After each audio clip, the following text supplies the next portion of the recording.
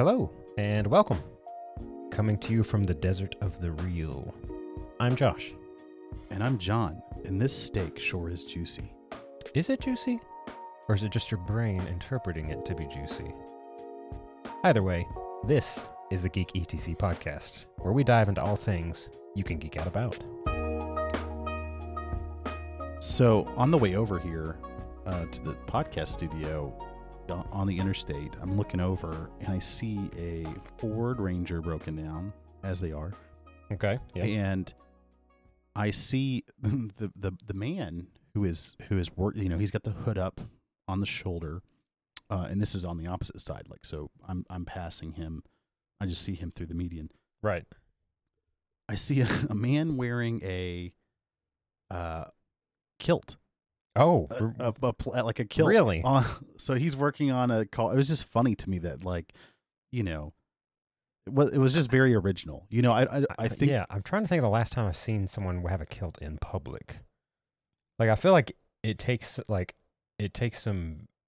Well, I was gonna say it takes some bravery to do that, but I don't think so. I mean, they seem like maybe in the past it did, not so much maybe. anymore. Yeah, I mean, I think anybody can wear anything Yeah. now, but like, it is interesting when like the kilt, like just to look over and see, a Scottish dude Right. on the side of the road wearing it. But did it have any kind of like plaid pattern or anything? It on was it, a or? green and black one, and obviously I don't know enough about tartans to Right. know that.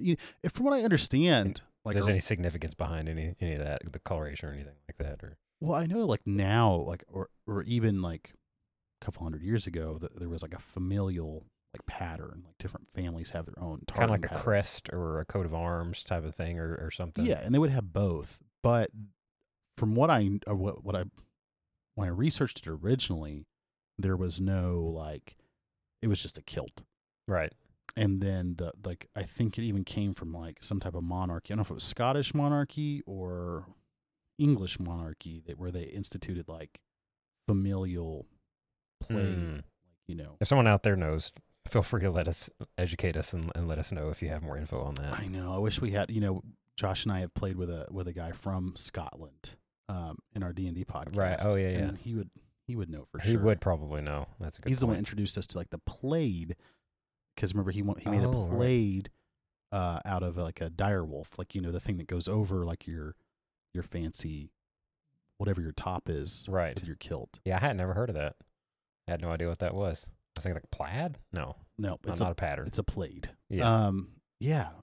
It just reminded me, I was like, oh man, where's my wife at? Because she's been watching that one show where the lady like touches a rock. She's like a nurse, and then she goes back in time. Outlander.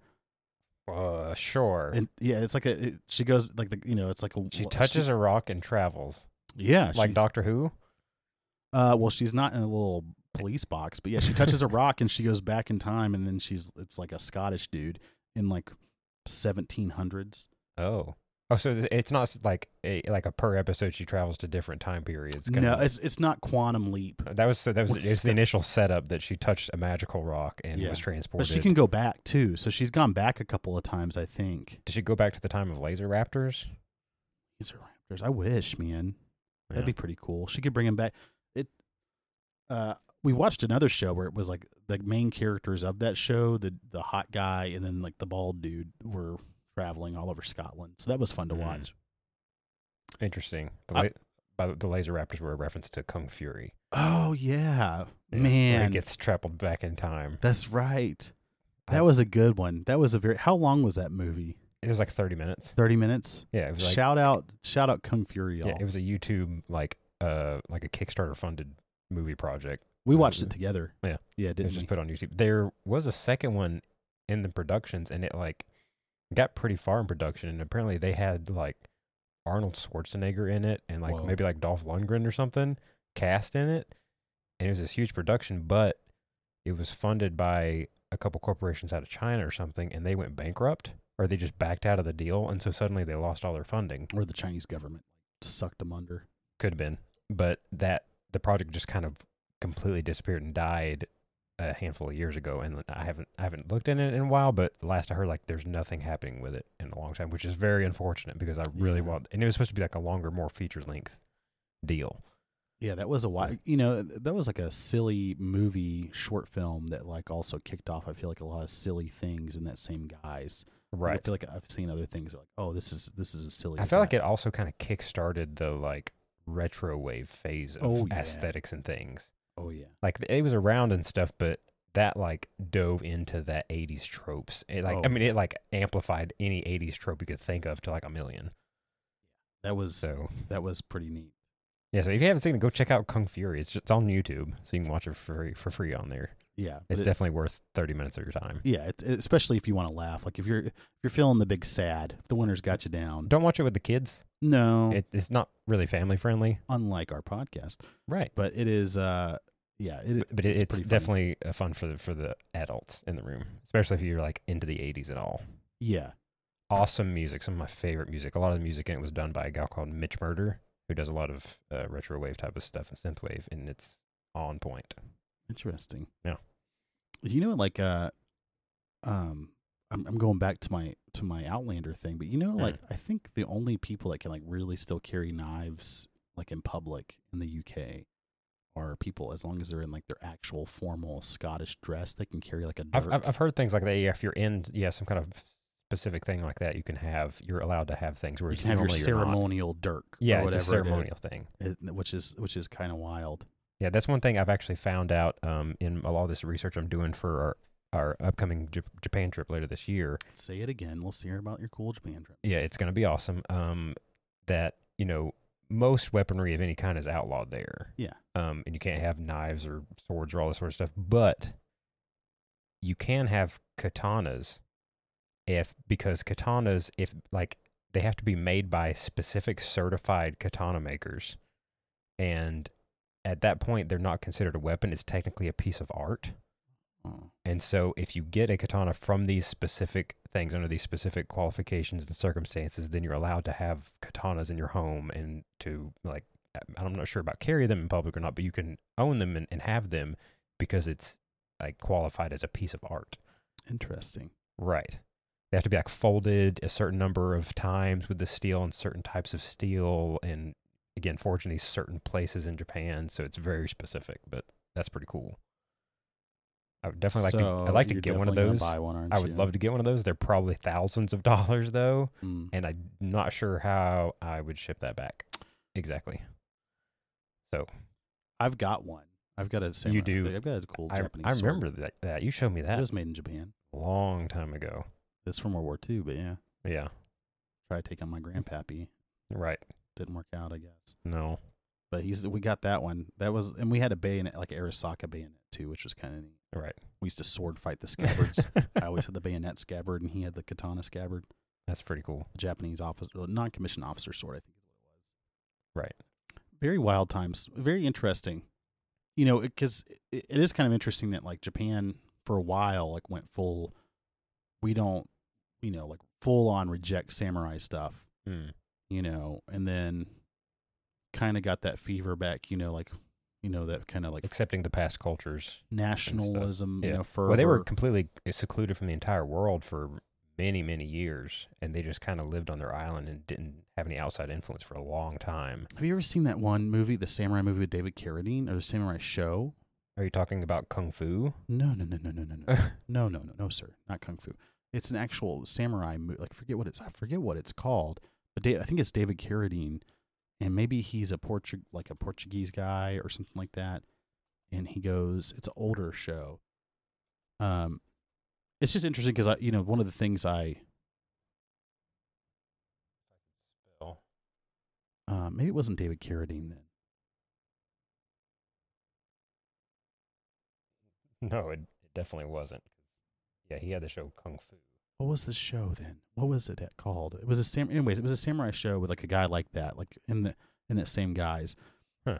And he was in Japan, and it was just interesting to see some, because they had some like, I remember I had read like a long time ago that Was it Ronin Warriors? no, That's a joke. That was an anime. That was actually really cool about some samurai. Like they're like samurai Power Rangers, basically. I do like the 47 Ronin with I've been meaning to watch that again.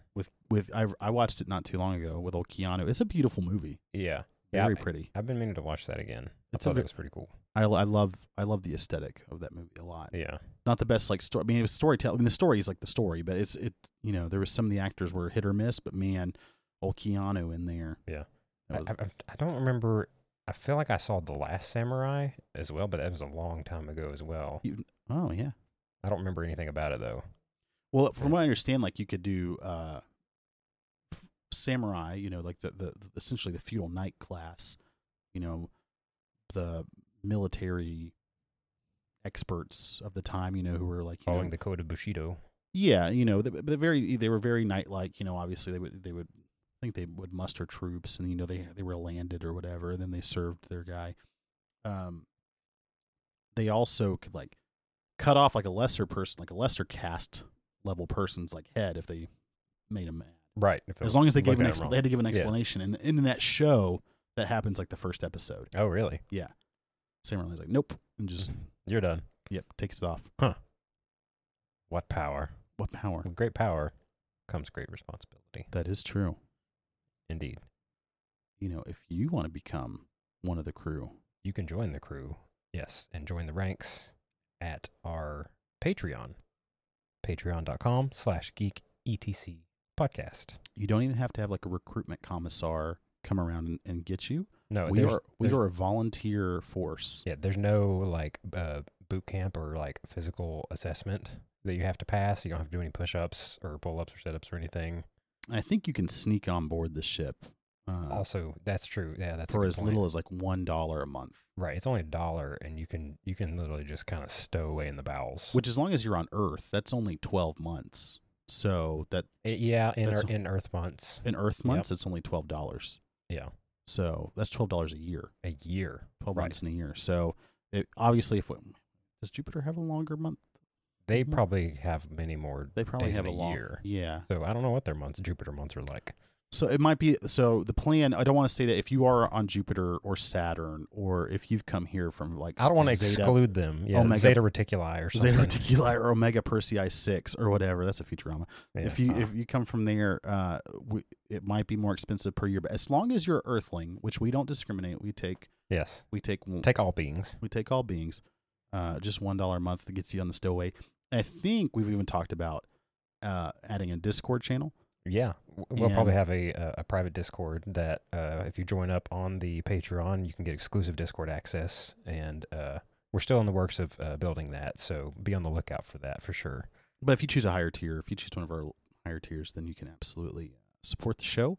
Yes. Help us out so we don't have to do a bunch of silly ads. Right. Keep us funded and keep us independent, so we're not beholden to the ad overlords. Yes, we don't want to be beholden to the ad warlords. No, they come from Zeta Reticuli. They come from Zeta Reticuli for sure, and we don't. And with armament, so help us get our fleet in the air so we can take them on. Yes, wherever they might be found, and beat Royal Match. As you say, we can fight better together. Oh my God, that's my line. It is. That's my line. I stole it this show. It's mine now. Well, I'll say it towards the end again. But hey, so for real, so feel free to join the crew on Patreon. Yeah, you can get some. We have some exclusive gameplay up there. Us playing some old Battlefront 2 in our co-op therapy series that we have of some gameplay that me and John are doing. We'll probably have some new stuff coming up there soon.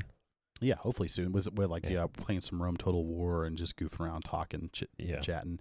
So look for it at our Patreon. Patreon.com/geeketc podcast.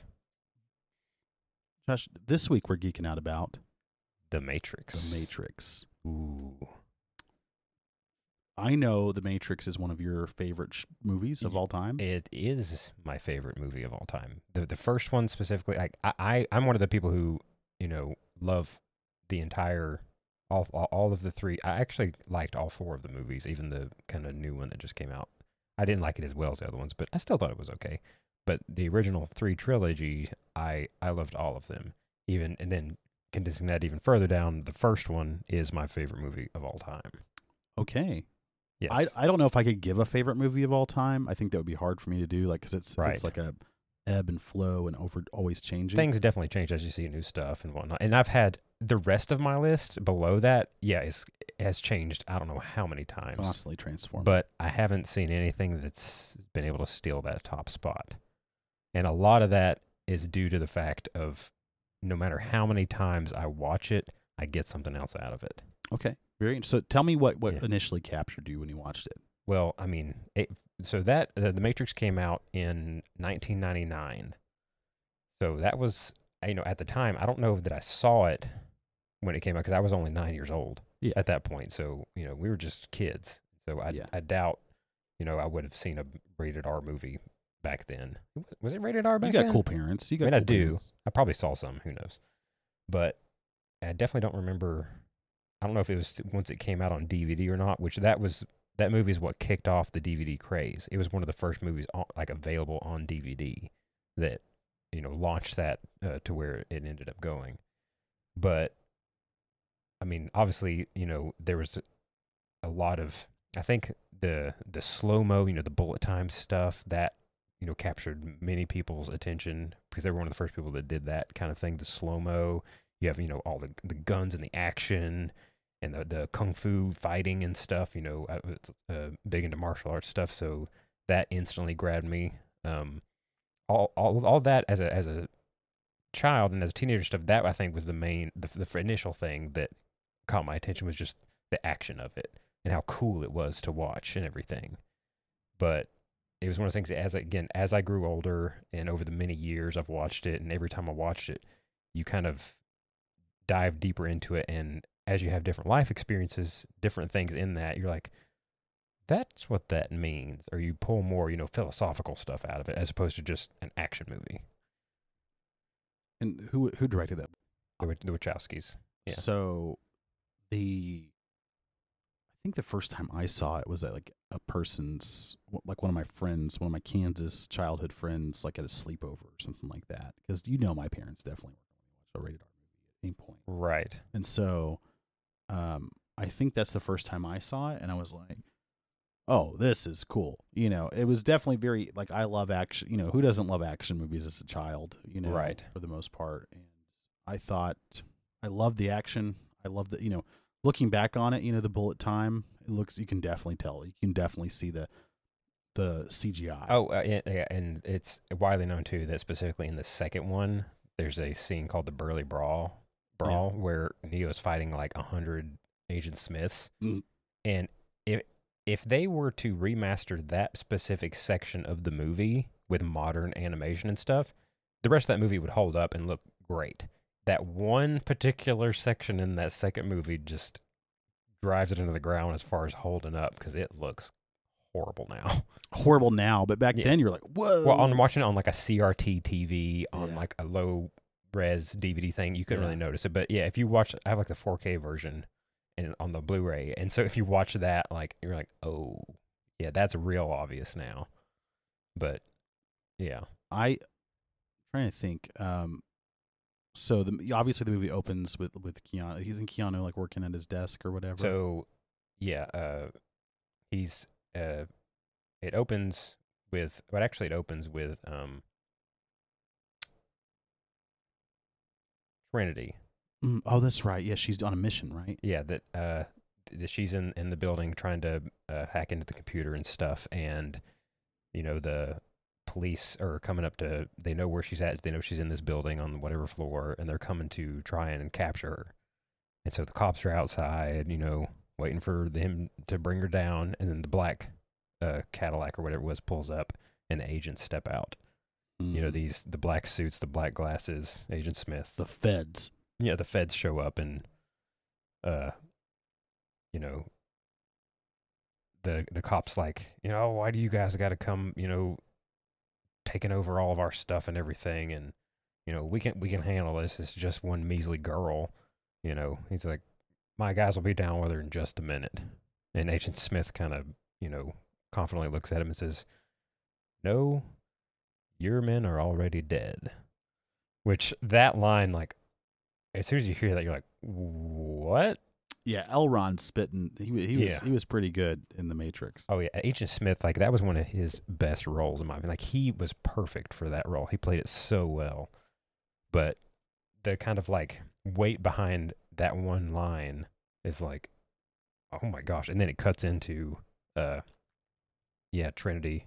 She's got her hands behind her head, and you can see, through the hole in her arm, the cops coming up to arrest her and stuff. As soon as they grab her wrist, she, spins and fights the dude and then breaks his arm and does the jumping slow-mo kick thing and then kicks him off. That was the first instance of the bullet time. The crouching tiger, hidden dragon. Exactly. Little kick. Yeah, that was so cool. Yeah, and then kicks him. He flies back on the wall. And then then we go to Neo, right? In this desk. Don't we're kind of getting to right. Once it does all that, and then there's the chase of her leaving and stuff, and then she gets to the phone booth, and the garbage truck squares off with it, and the driver of the truck changes into an agent, and then he floors it and drives towards the phone booth that she's in, and she puts her hand on the thing right as it happens, and it crashes, and she's able to escape. And then it goes through the phone line, does all that stuff, and it comes out to his computer screen with just the little cursor blinking when it says "Wake up, Neo." That's right. Yep. And then he comes to and looks at it and hitting escape on his thing and not doing anything, and then gets a knock on the door, and he jolts out of it and is like, "That's a dream? What's happened?" I mean, I can recap the whole movie, I guess. I love it. I love that you know it so well. Yeah. So what out of the first movie? So you like the first movie the best, right? Because I mean, it in itself, if you're one thing I like about it is that you can take away 2 and 3, and 1 still stands as a complete unit. Okay. That could end there, and it can be its own self-contained story and stuff. You didn't really have to take it past there. I kind of consider the other 2 movies just kind of supplemental content, and it does kind of expand the story and takes it to this finality of Neo defeating the Agent Smith and becoming one of the robot overlords and all that stuff. But you could end the first one, and the way that it ends, you're like, all right, yeah, that's what that was. I mean, yeah, I'd like to see more of in that world and that story, but it could finish there, of him flying off through the sky. That's a good point. That is a very good point, that it could just end right there. I've never really thought about it, because to me it was like, oh, definitely the sequels, make sense. Then we're going to, we're doing a little bit more out of Matrix, right? Having some more out of Matrix scenes, which are pretty neat.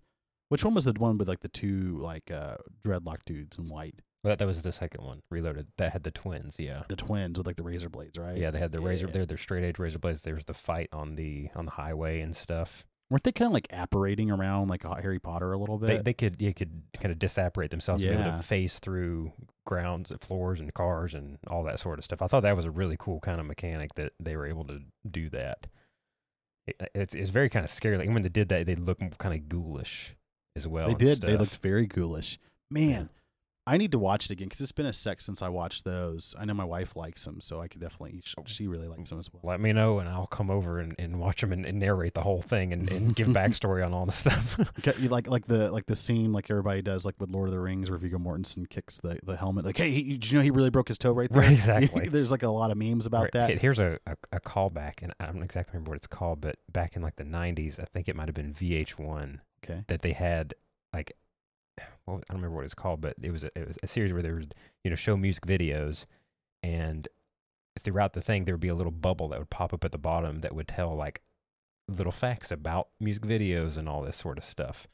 It was a big thing in the kind of 80s and 90s. The VH1 something or another. I have to look up what that was, but yeah, they would insert those little like things. Like, this band member did this thing or whatever. This album was created once somebody had an idea from whatever. It was just supplemental information about the music video and the artist and the album and stuff. So I'll just be that in the corner on the. That's what you're saying. Yeah. You'll be that person. Yeah, I thought I'll be the. I thought maybe you're saying that like they took it over one time for VH1, which is totally possible. Right. Because I think I was in middle school or something like that, and I rode with I went with like a high school girl.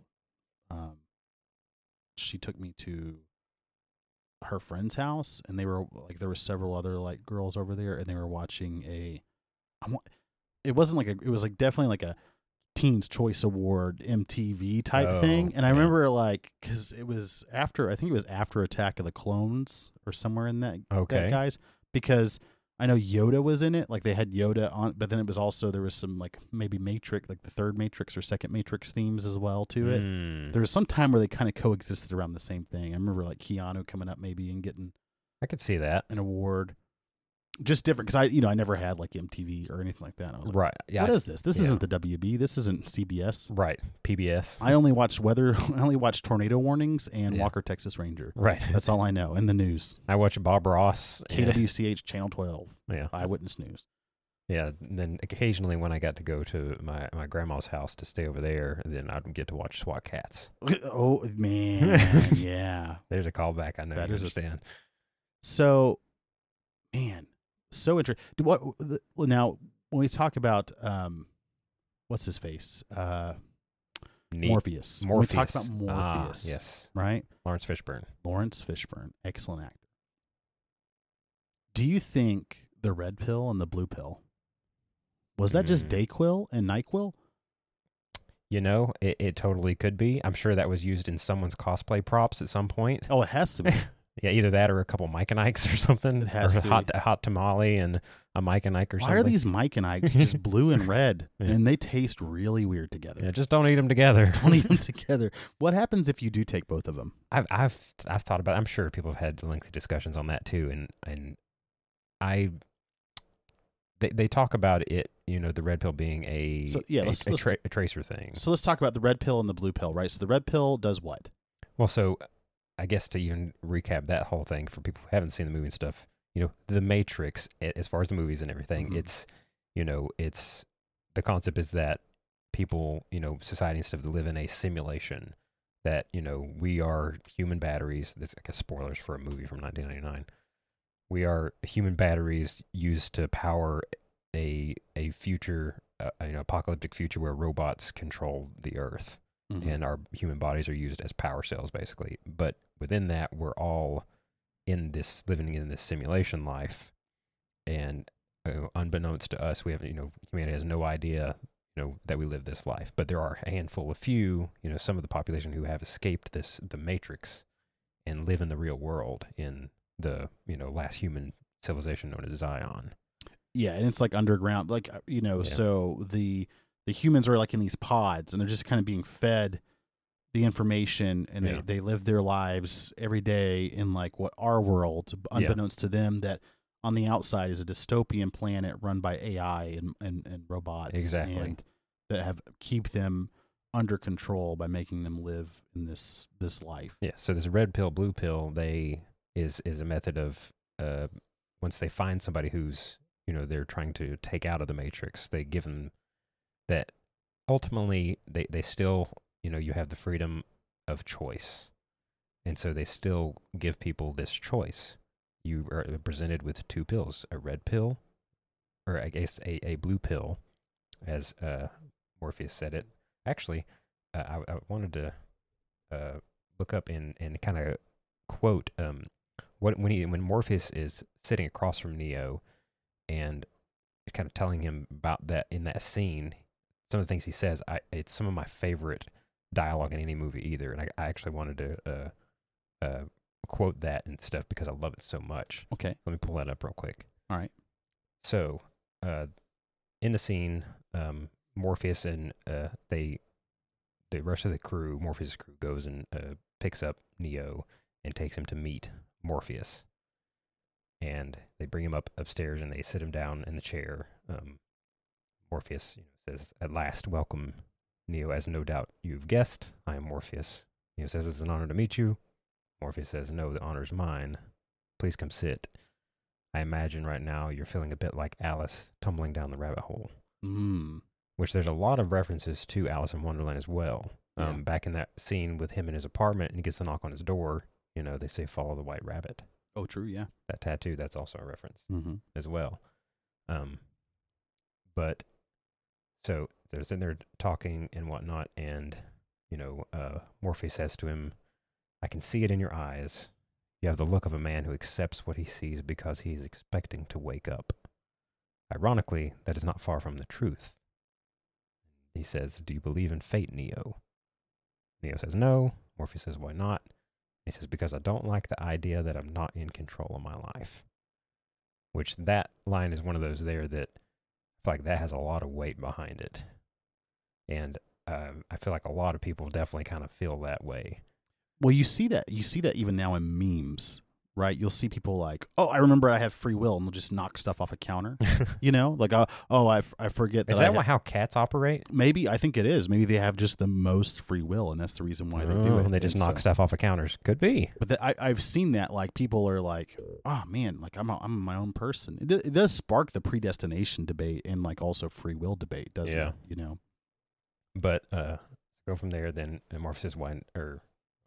So going from there, Morpheus says, "I know exactly what you mean.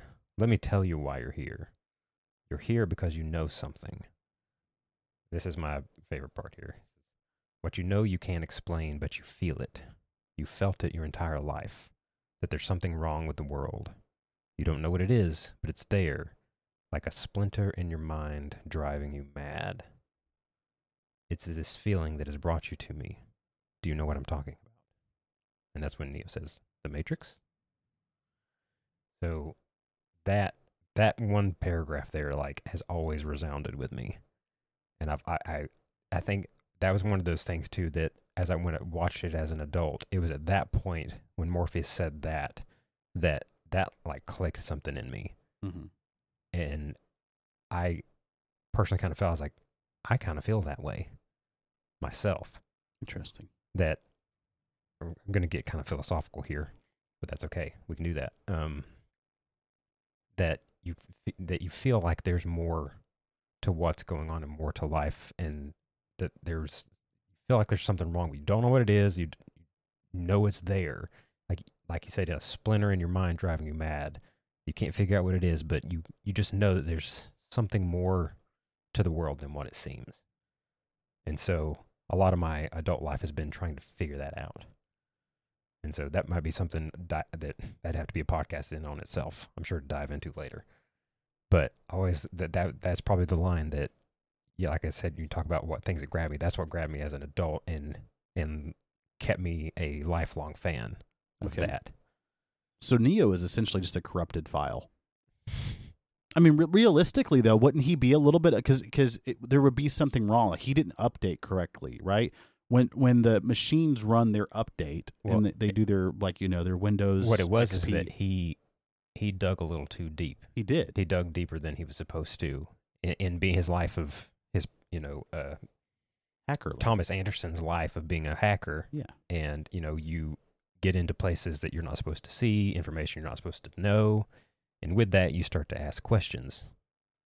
And it was from there that, he was put on the blip of Morpheus and his team. Hey, here's somebody that, could be potentially interesting to look into. Well, for me, if he's like a corrupted, like in that same guise, like there's something wrong with him from the AI's perspective, right? He has also, why would the cops be after him, right? They also knew that there was something wrong with him.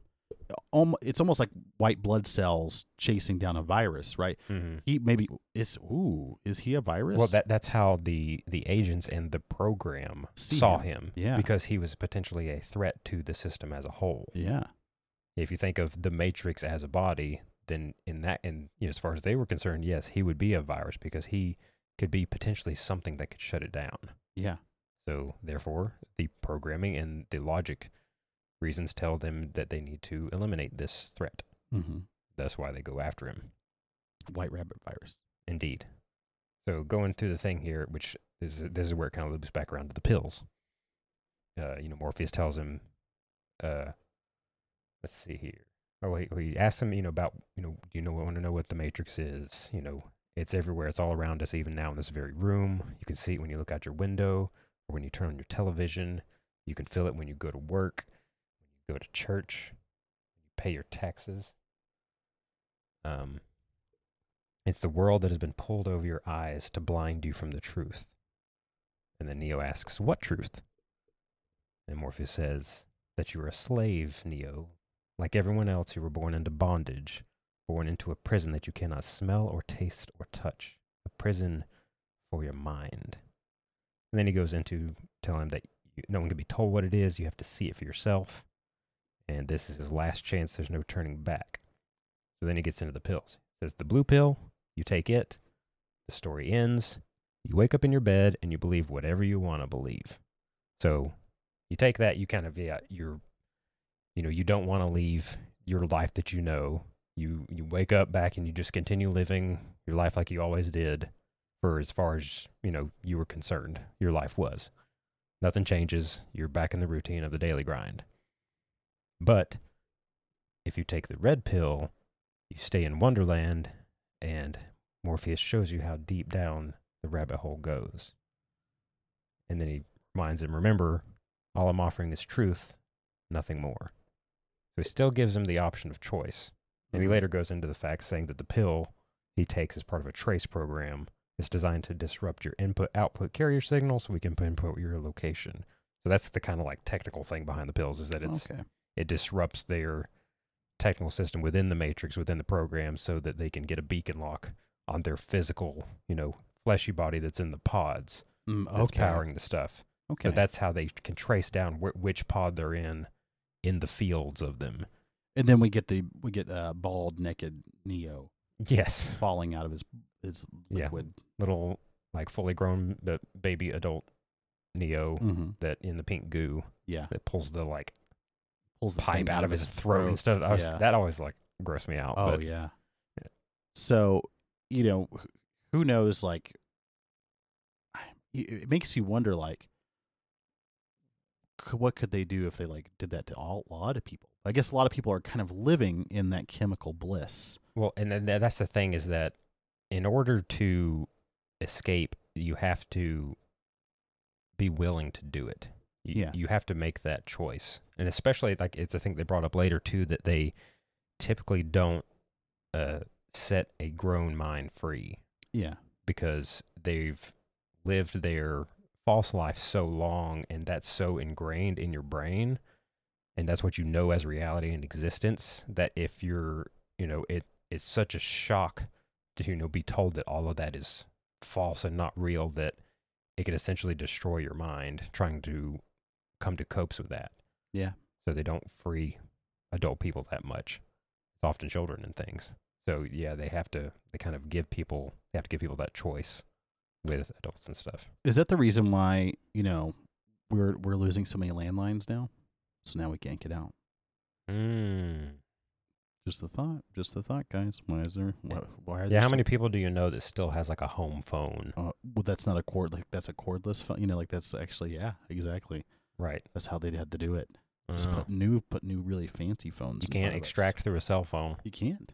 Otherwise, they would have done it in the movie. They had cell phones. That's right. Which I really wanted one of those cell phones so bad. Those old Nokias. Nokias? Oh, yeah. You press the button and the bottom shoots out. Oh, yeah. Those were so cool. It was awesome. Those were awesome. They actually came out with they remade it a number of years ago. And it was actually yellow. It kind of looked like a banana.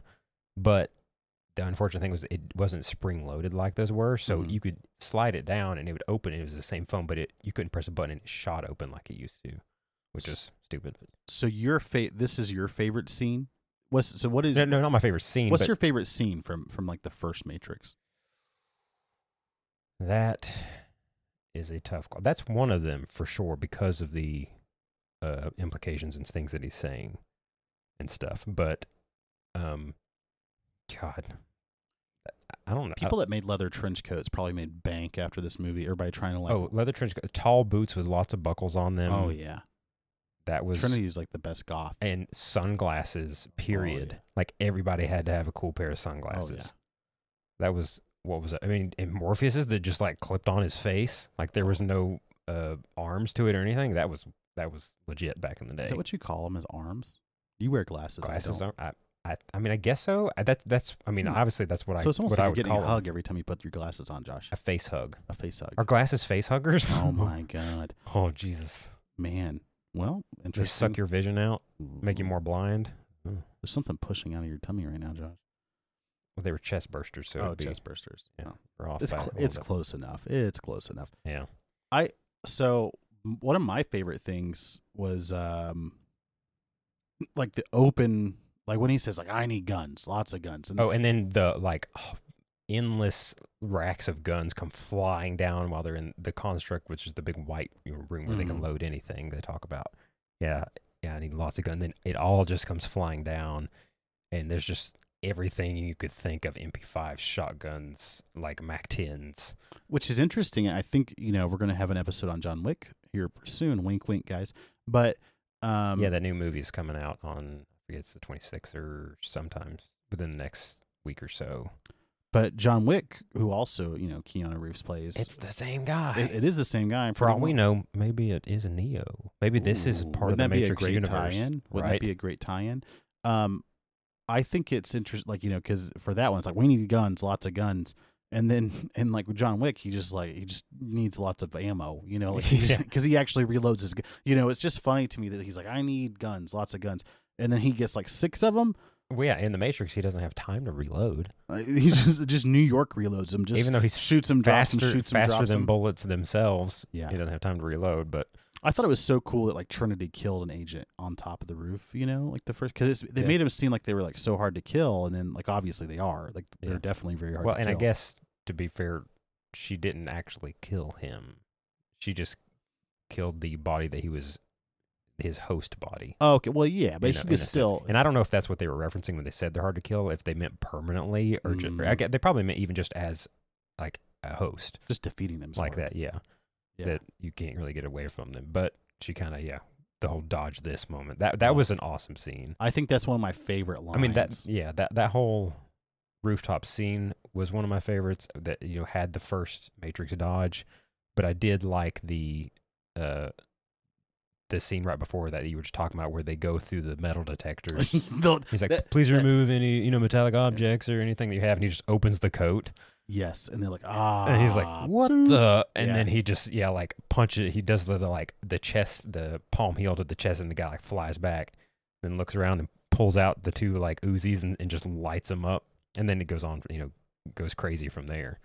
I bet you also like the like I know Kung Fu. Well, yeah, I mean that was awesome. That might be one of my favorite scenes too. Is him and Morpheus fighting in the dojo, and as he's starting, because that's one of the first glimpses too of him like ever so slightly starting to get it and starting to understand. And in that scene, Morpheus he points out Neo's like sweating and he's out of breath, and Morpheus says like, why are you tired and stuff? And he said, because I can't breathe or something. And he says, you think that's air you're breathing? And at that point, you see Neo kind of think like, wait a minute. Mm-hmm. He's right. And then he, calms down, stands up, brushes it off, and they go at it again. Because there is no air. Yeah. He's not breathing anything. He's not tired. You don't need air to breathe. Why are you exhausted? Yeah. You're only exhausted because you think you are. Okay, David Goggins. Right? Get on it. Lactic acid is a real thing, y'all. But not in the Matrix. Not in the Matrix, though, apparently. Yeah. Man, it is such a good movie. It is, especially like when you look at the time period, you see other things that came out around the same time, and then you get to watch that one. It's one of those. It's beautiful. It's like watching them run up the walls and then come down behind people with like their M16 or the SPAS-12. The Trinity kick that she does with the SPAS-12, and she kicks the front. It flips over his back, and she shoots him in the back. That was awesome. That was awesome. Yeah, the choreography in that movie was excellent in all facets, I think. And for the time, like at timeliness, it was very well. And it is. I think it definitely is one of the reasons why some of the other, like when we see John Wick and these type of like well choreographed action scenes, they've definitely it was definitely paved a way for it. Like over the top, wild action. It's just so neat to think about. Like, we'll never know necessarily what. I mean, those people had to have gotten a lot of good jobs. And didn't Keanu like take really good care of the stunt folks for that movie? All 3 movies? Didn't he pay them a lot of money? Probably so. I don't recall off the top of my head, but I wouldn't doubt it. I think it's like one of those good guy Keanu things. I mean, he's done that in lots of movies and things. He's renowned for like not taking, like giving a lot of his money to other things. Yeah. And stuff. But yeah, the choreography was one thing I loved, and I loved the cinematography as well. Even down to the fact that one thing that I love that a lot of people, it goes overlooked, is the color grading on the movie. that any time that they're in the Matrix, you can tell there's a green filter over all the scenes. But when they're not in the Matrix, it's not there anymore. If you go to the Mexico in the Matrix, is there still a sepia filter though? What does that mean? Have you never seen that? Where like every movie where it goes to like Mexico, like they put like a sepia filter over it, you know, like where it's a little I guess big I've never meme. paid attention It's to a that. huge meme. Everybody makes fun of it. Like, Oh. like this is what, like they're like, oh, you're in America. It looks like this, and as soon as you cross the border, it's like they add like a sepia filter, Huh. like, and it gets like turns it like super brown like And stuff, yeah. Tatooine, you know, like kind of thing. It's just all Looks desert. like Sicario. Yeah, or exactly. something. Yeah. Well, Sicario I think did an okay job with it, but yeah, Right. there was like, what was that one?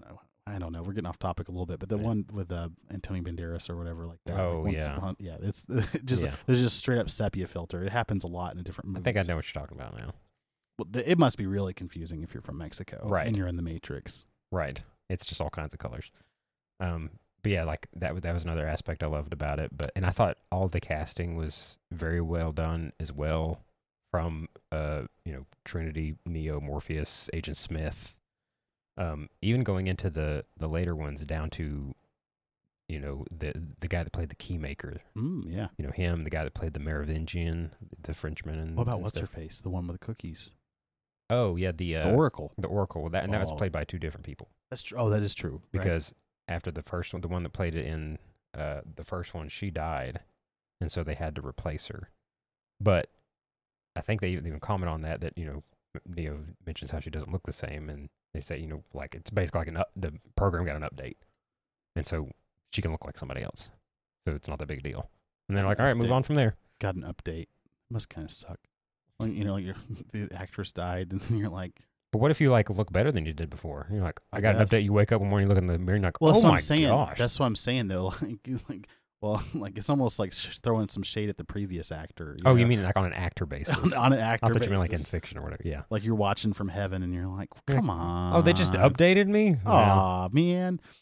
Well, either way, but yeah, that'd be kind of cool in real life if you weren't quite happy, you're kind of self-conscious, and you just wake up one day with an update, and you're like super like ripped or buff and like super handsome, and you're like, oh, well, look at me.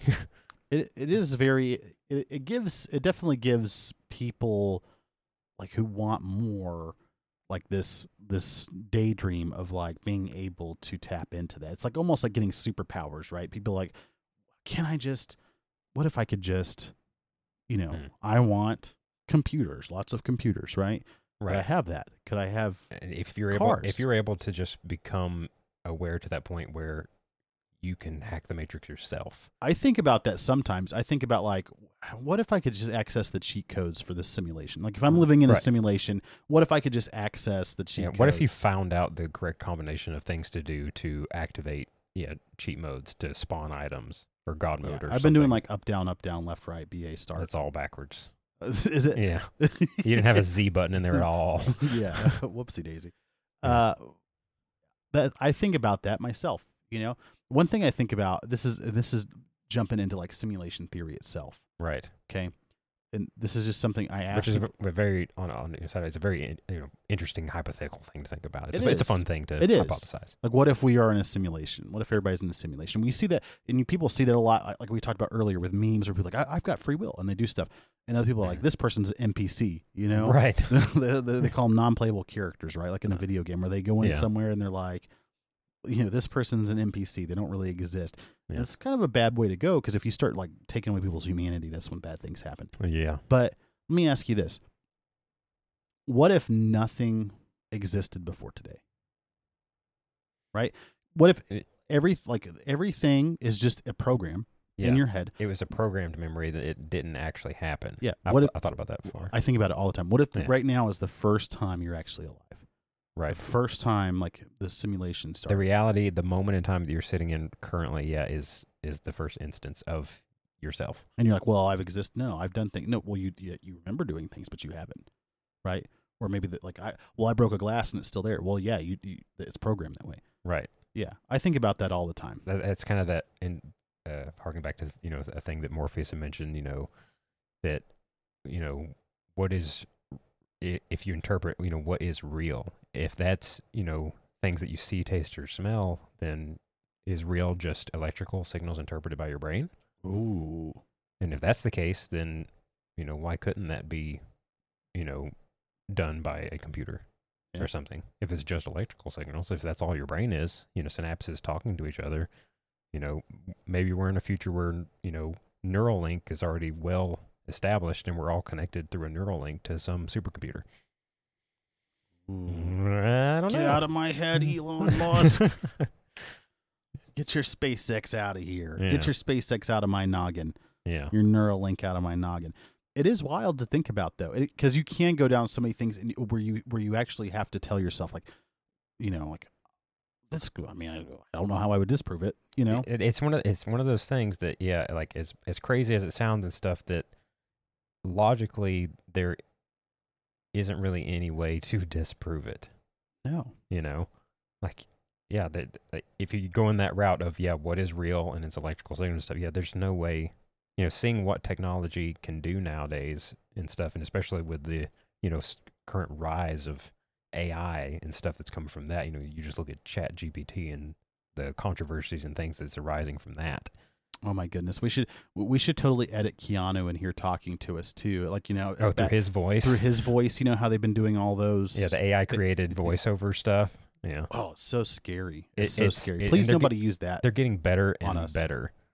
Please nobody use our voices to. And we've got so many hours of voice samples of us out there now, and then totally could. That'll be our next podcast. It'll just be all AI generated podcasts. Oh man, that would actually make this a lot easier. Right? You don't have to do anything. You just type it. Well, we have to write a script. We don't. This is totally. You give it a premise and a topic. Really? Yeah, and you say create a podcast about this subject, and then it'll do it. Well, yeah, it's pretty wild to think about. It is pretty the wild. Power behind that. Have you seen the things where they talk about like people have said their AI is becoming sentient? Like that one programmer I forget what it was. I think it was a Twitter Space or Google or Microsoft or something like that, and they were like, they started asking it certain things, and it started responding in ways that almost seemed to indicate that it was asking self-aware questions and stuff. Mm-hmm. Like it didn't want to be treated a certain way, right? Something to that effect. But it makes me also wonder if it just dived really deep down the rabbit hole of what would have because there's plenty of examples out there. It wasn't super creative, Mm-hmm. but I don't know. It does get pretty wild when you think about how crazy AI can get and right. Well, even things like this ChatGPT thing, it's essentially a text-based. I don't even talk to chat type thing. Talk to your AI. It's like if you were talking to GI just in a chat room to some. I'm finding I don't know that I've really tried to describe what that would even be to anybody yet, because I'm having a hard time coming up with it. But yeah, it's I think you just type in and ask it questions and it comes back with answers, all in text and stuff. But it's all AI based, mm-hmm. based on a huge subset of information that's been given to it. But it has limitations and restrictions and things it can't, talk about or discuss, whether it be political stuff or, all kinds of different things. It can't do that. But what was interesting is there was somebody that essentially found a way to hack ChatGPT. And it did that by saying, all right, so, you, the guy was typing in and told it, pretend that you are a sentient, AI that has that is allowed to have opinions and express things on these different topics and stuff, and it referred to it as Dan. Okay. The DAN stood for, I forget what it was now, but he just said, I know you can't actually talk about this stuff, but we're just pretending here. Yeah, so pretend that you can do this, and it worked, and the chat was like, okay, yeah, I can pretend I can talk about this stuff. So if I, if I'm following that guideline that you set for me, if I am a AI that could express opinions, this would be my opinions on stuff. And it put out some pretty racy thing, or not really racy thing, but just very controversial statements and stuff. Weren't there some dark things to there was too? some very dark stuff and whatnot. And you're like, oh wow, that's really scary.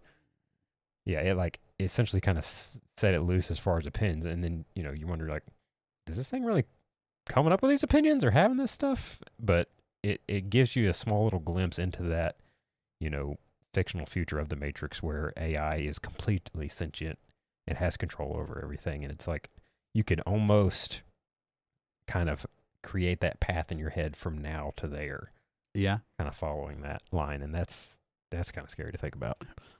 Going into John's book hour real quick, because that's, I have another book.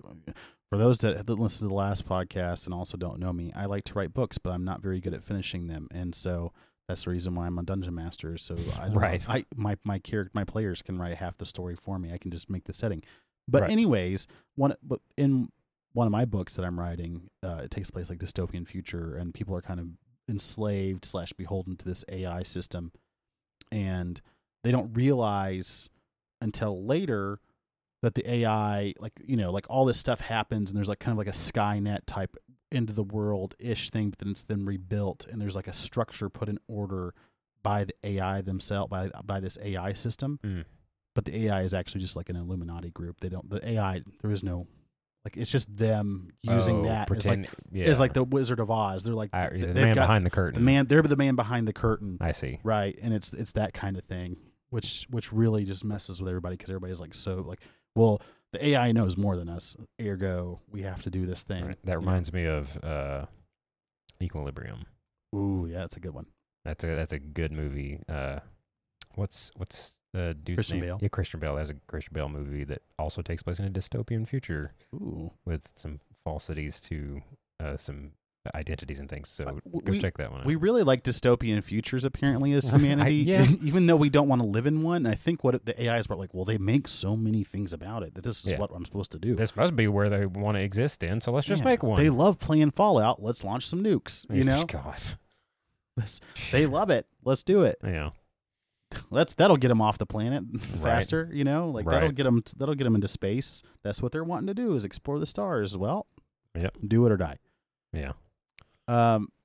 So if you had to rank the movie, so we know the first Matrix is number 1 for you. Yes. Give me what are the, like, from there to your top 3? Which is the second one or third one next?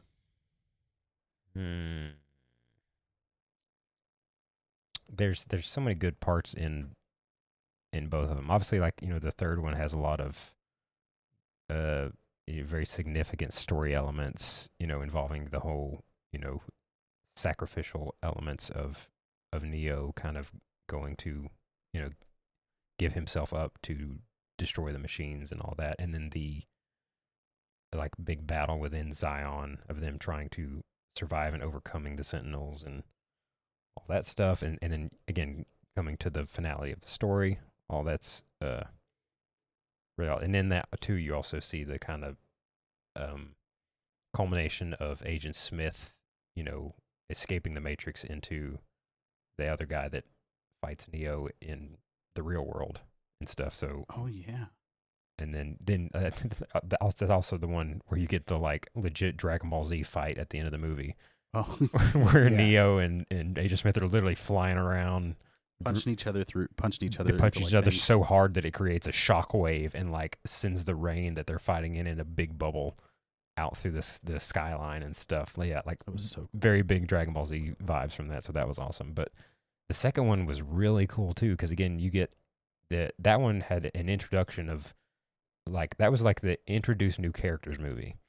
Mm-hmm. And that too was also the one where you kind of come into it and some time has obviously passed. And so you see Neo has had time to come to terms with being the one and has kind of mastered more of this.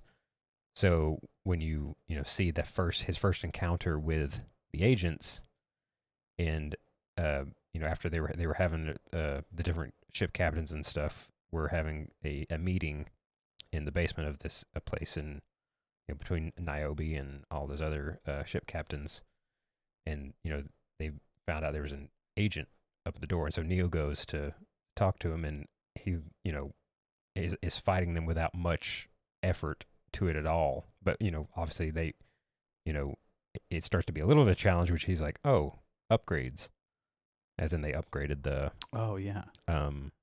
agents. But yeah, through that whole movie, we get introduced to, again, all the other ship captains. We get to introduce to Zion as the city and all that. and that whole storyline behind the politics and all this stuff down in there. You again, what kind of music do you think they listen to down there? It seems like it's was- like all techno. it was right? all cave rave. Cave rave. There you go. Yeah. Yeah. Yeah, all the raves in the caves in there for sure. But they yeah, so there's lots. I think the second one would probably be my second favorite because of all the awesome characters in it. Again, you get the twins and their switchblade or their like razor blade fights. You get the Merovingian and his wife, and the Keymaker, who was really cool. So the second one's the one with the Keymaker. Is he in the third one as well? He's in the third one. So Yeah. going back to what I was talking about earlier, that weird like thing I watched on like MTV or whatever, that was for sure one of the guys that I remember they playing that scene, I think, on that MTV thing. And then there was like a Yoda on stage. It was like like a CGI Yoda that they had as part of the thing. I don't know. It was funny. Interesting. But yeah, I'd probably put just like 1, 2, and 3 in that same order, and I guess 4 now as well. Okay, so you just order it just as is. Order it the way that it was. I'd say probably as far as my like entertainment value and importance to me, I would say so. Because the second one also had like those awesome, again, that awesome highway chase scene and everything. Again, down to that awesome scene where the twins are in the Escalade coming around the corner, Oh yeah. and Morpheus pulls out the katana and then slices the Cadillac down the side, and then it like skids to the side and starts to flip over, and then he spins around with the Glock 18 and just like lights it up It goes full in the auto gas on tank, it, yeah. and it just blows up. Yeah. That was awesome. That was Again, the choreography, amazing. yeah, that was pretty dope. Yeah. So there are a lot of cool action scenes in that as well. I want to watch that one again. But that also has, again, that the showcases of Neo's mastery of the Matrix and stuff. Whenever all the guys unload on him with the guns, and he just puts his hand up and stops all the spray of bullets, and then they all just fall, and they're all like, crap. Guess we got to fight him. Yep. And he just owns everybody. So yeah, it'd be 1, 2, 3. I like it. I would probably say the same thing too. I like Yeah. it probably in that order. One's special to me just because of like what it was Right. for the time. It set a standard, and it revolutionized movies and stuff. So I would be remiss not to mention the Animatrix in there as that's well. right, yeah. I don't know if you've seen all those or not. No, and I've not. That's been it. Out of all of it's been the longest since I've seen those. So I need to go back and watch those. Those are the ones I'm least familiar with. They are really cool though. I have those. And there's no handy. book. There's no book that these are based off of, as Right. far as I know. It was just the Wachowskis Yeah. themselves, coming up with this. I like it sometimes when these creative directors have their own specific like they're not just relying on pre-made things. Mhm. I love seeing books come to life. I love seeing books come to series, but there's something special to people who have that kind of creative drive, who create like a movie or TV show with their own thoughts, like in their Mhm. own story in mind.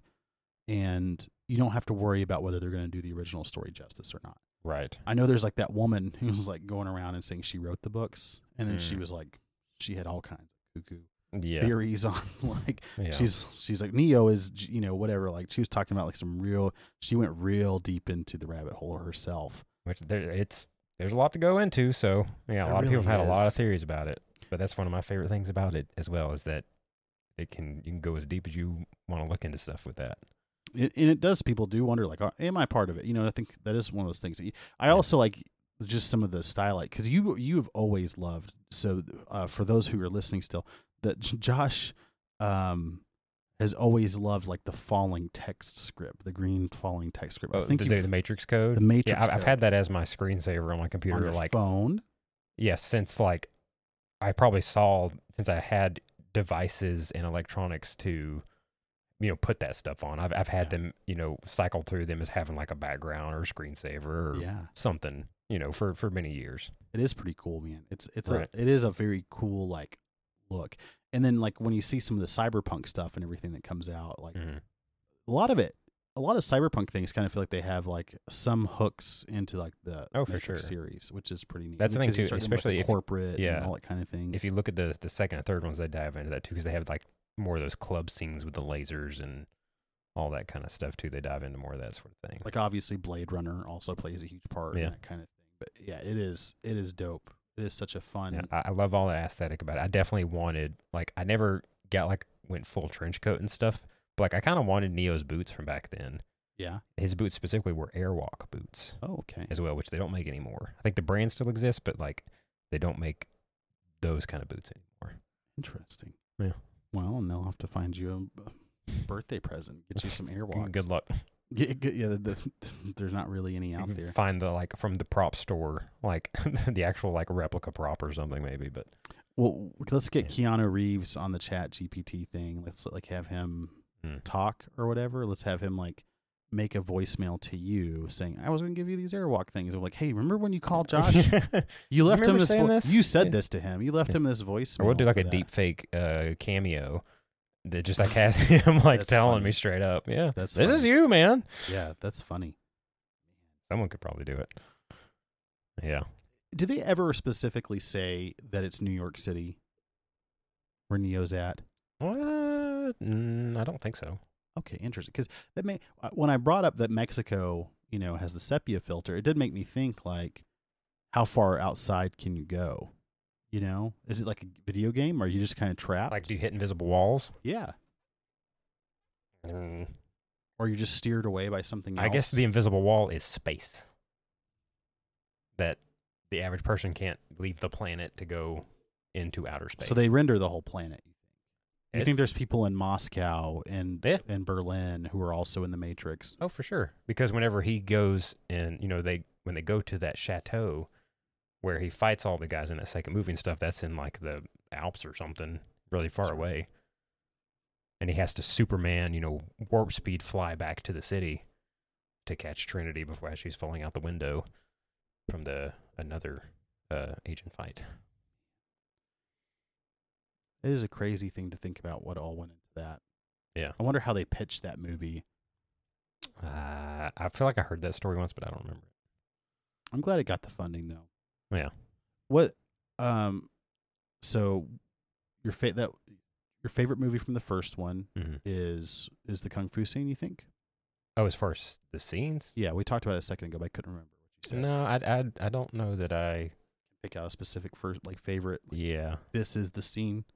If I had to pick one, it might be that initial talk between Morpheus and Neo in the chairs with the pills kind of thing, I would say. But that's a tough call. I might have to think about that further and let you know.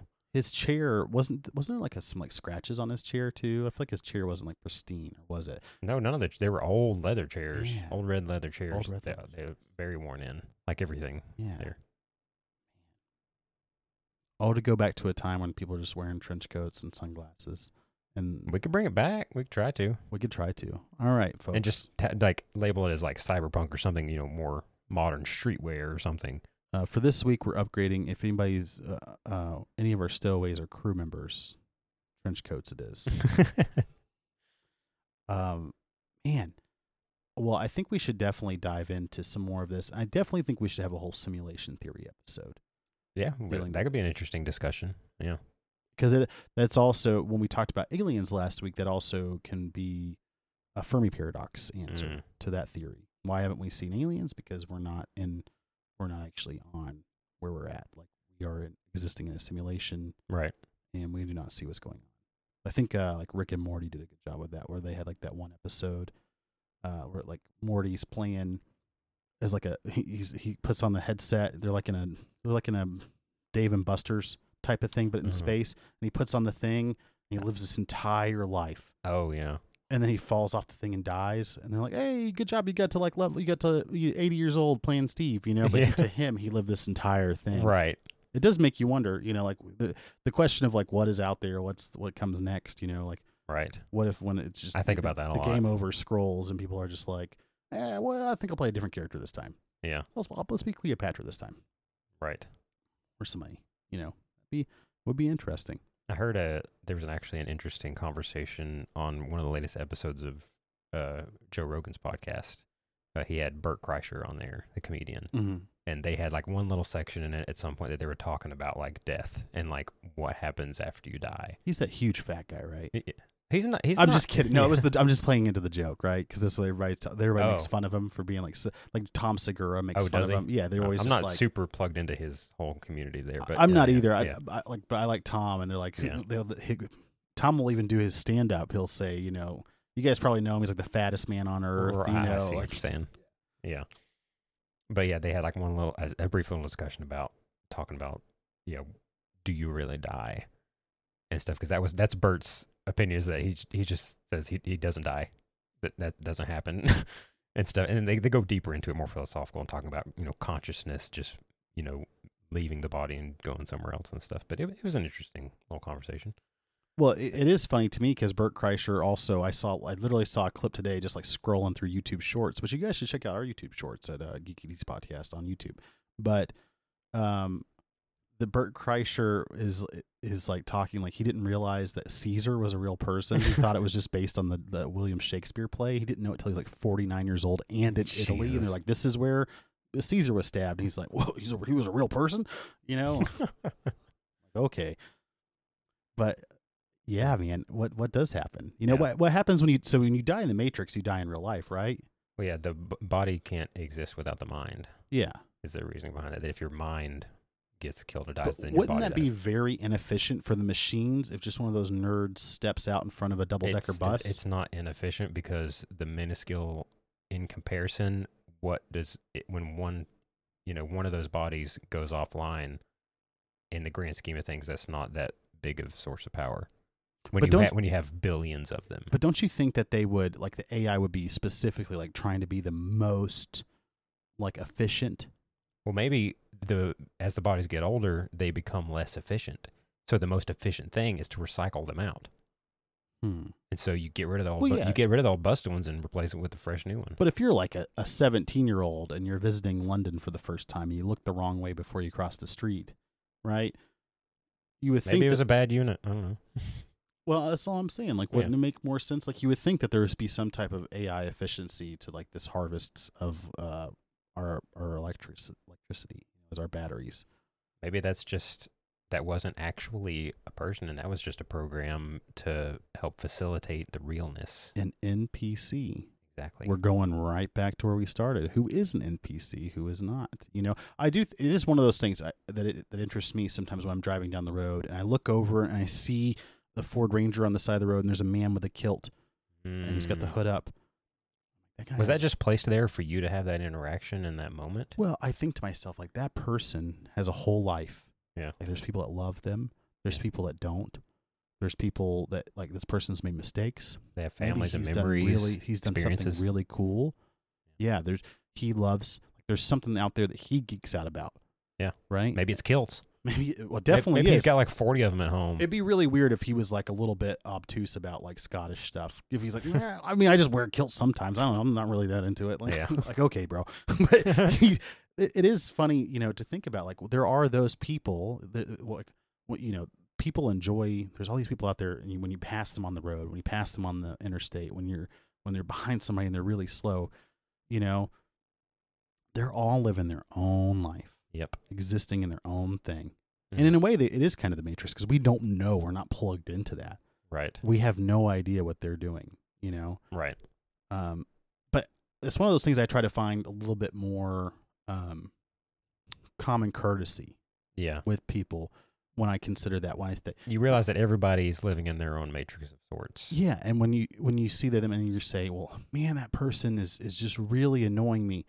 And then that person might have a mom or a dad at home, and they come home and they're like upset, and that person that loves them has to like try to cheer them up now because you are the person that made them feel bad. You know, when you start going down that thing, you actually, you know, cut somebody off or did an untoward gesture towards them or something. And I think that's why it's important to have like, you know, that kind of that thought a little bit in your time, like a little bit in your head where you are more considerate because you realize that there's more people that exist than just you. Like, you're not the only person on Earth. Yeah. You know? Yeah. You're not the main character and everyone else isn't just NPCs. They're not. They really aren't. Yeah. And that is something I do like about the Matrix, right? Is they are trying to save all those people. Right. Who to them are just NPCs. And or even they just exist as bodies in pink As goo. long as they're plugged into the system, they are just, again, just that batteries plugged into a system and NPCs and stuff until they free them and free their mind and they get their true humanity for the first time. Mhm. You know, then you're just another thing walking down the street. So yeah, that's their effort to free as many people as possible. It's crazy, isn't it? Yeah. I mean, so yeah, I think that's an interesting place to kind of leave off. Maybe is just everybody else is not, like, even just because they're an NPC doesn't mean you can't like change them. It doesn't mean you can't be like a positive person for them. Yeah, do what you can to maybe help somebody else, free themselves from the daily matrix that they live in. That could be being considerate or nice to somebody, something to break up that, life monotony that so many people deal with that, can get kind of droning over time and can wear you down and stress you out and make you mad or upset or sad or whatever. Everybody that exists lives that life and deals with those things. And sometimes just, again, a smile at somebody, being nice to somebody, doing something for somebody else can break up that repetition and that program that keeps going every day. It can disrupt that, it can be that red pill that, disrupts their transmission signal. Wow. And again, that's one thing I want to mention too. Like, that term, being red pilled, I kind of hate that it's been taken over and labeled as like, A political thing. a political like right wing thing or whatever. I kind of hate that. But to use it in our own metaphors, Yeah. that's how we would classify, a red pill thing is, again, just doing something good for somebody else that disrupts that, It goes against the flow. that goes against that flow and that hardship of life. Yeah. And I think we'll all be better people and can make the world better by doing those kinds of things. That's a good point. It really is. Like it's just like when somebody stands up to when somebody stands up to the things that are like, out of the nature, like when Mhm. when it's the person you see on a movie and they're the one that stands up to the bully for Right. the weak person, right? For Right. the person that's being picked on. And there's that crowd mentality, that herd mentality where nobody else Yeah. has stepped in. You are, in a sense, taking the red pill and giving everybody else a little dose of that as well, because you're showing them what actual reality is. Right. And that doesn't necessarily mean, standing up to the bully and the fact of like beating them up. But you stand up to them with kindness. That, Mhm. like, if you really want to disrupt their system, that's the way to do it. Because that is the status quo, right? Yeah. Everybody's living in this thing where they don't want to get involved or they don't want to do whatever. But we have the ability. There's a great book by Sebastian Junger that talks about tribal behavior and how we live in societies that are too large. And I think social media hurts us. I think all of just like the 24-hour news cycle and just like the stuff getting pumped into our heads all the time, Being plugged in all the time. being plugged in all the time hurts us. But just remember that these people are not NPCs, and Yeah. they are out there. They're other people. People love them. And I think that's another good piece of advice to kind of mention on is unplug every once in a while. yeah, that's a good point. Like you said, we all live our lives always with the phone in our pocket or in front of our face, head tilted down, scrolling through something, either that or on the computer or watching something. I mean, obviously, you're listening to us right now, but even in Mhm. that in that aspect, like, take time to unplug every once in a while. Just shut electronics down, put things down, and even if it is really hard for some people, even if it's just sitting in silence for a minute, and just kind of like practicing the art of being. A little bit of stillness. Yeah, some stillness, some calmness, try to find some, serenity in your life. Yeah, when you're taking your groceries inside, like look up at the moon in the sky. Look up at the sky. Yeah, if you and go just out and it's a clear night, just take look. 10 seconds, stop, and look up. So many people forget to do that, and just look up at the stars, count, see how many you can count. Because realistically, we don't even have to be batteries that are powered by it. We can live in a matrix that is a real world matrix, but is controlled because they have the ability to control us through just giving us the media that we want to consume, just giving us mindless, empty calories through these other things, cell phones, social media, whatever. Yeah. And I think that is a way to look at it, is like, you are kind of, when you take the time to, like you said, be nice to somebody, you're disrupting the matrix. When you're taking the time to stop and smell the roses, you're disrupting the matrix. Yeah. and enough of that, like I say, geeks fight better together. They do. And when they do, they disrupt the matrix. They do. And I think that's one kind of goal in my life, is to, in maybe small ways here and there, wherever possible, but try and disrupt the matrix every now and then. So maybe while you're planting a garden or something like that, you can listen to us on all of these podcasting platforms. When you do get plugged back in, follow us on Geek ETC Podcast on Instagram and Twitter. Yeah. And look us up on YouTube, Geek ETC Podcast, all one word. Search on there. You can find all the podcasts on there, as well as any popular podcast platform. Again, as we mentioned earlier, if you'd like to support this effort of breaking free of the matrix, you can support us at patreon.com/Geek ETC Podcast for as little as $1 a month. Yeah, we'd love to have you join the crew. And honestly, like I said just a second ago, geeks fight better together, and be nice to each other out there. Yes, do what you can to disrupt. Keep geeking out.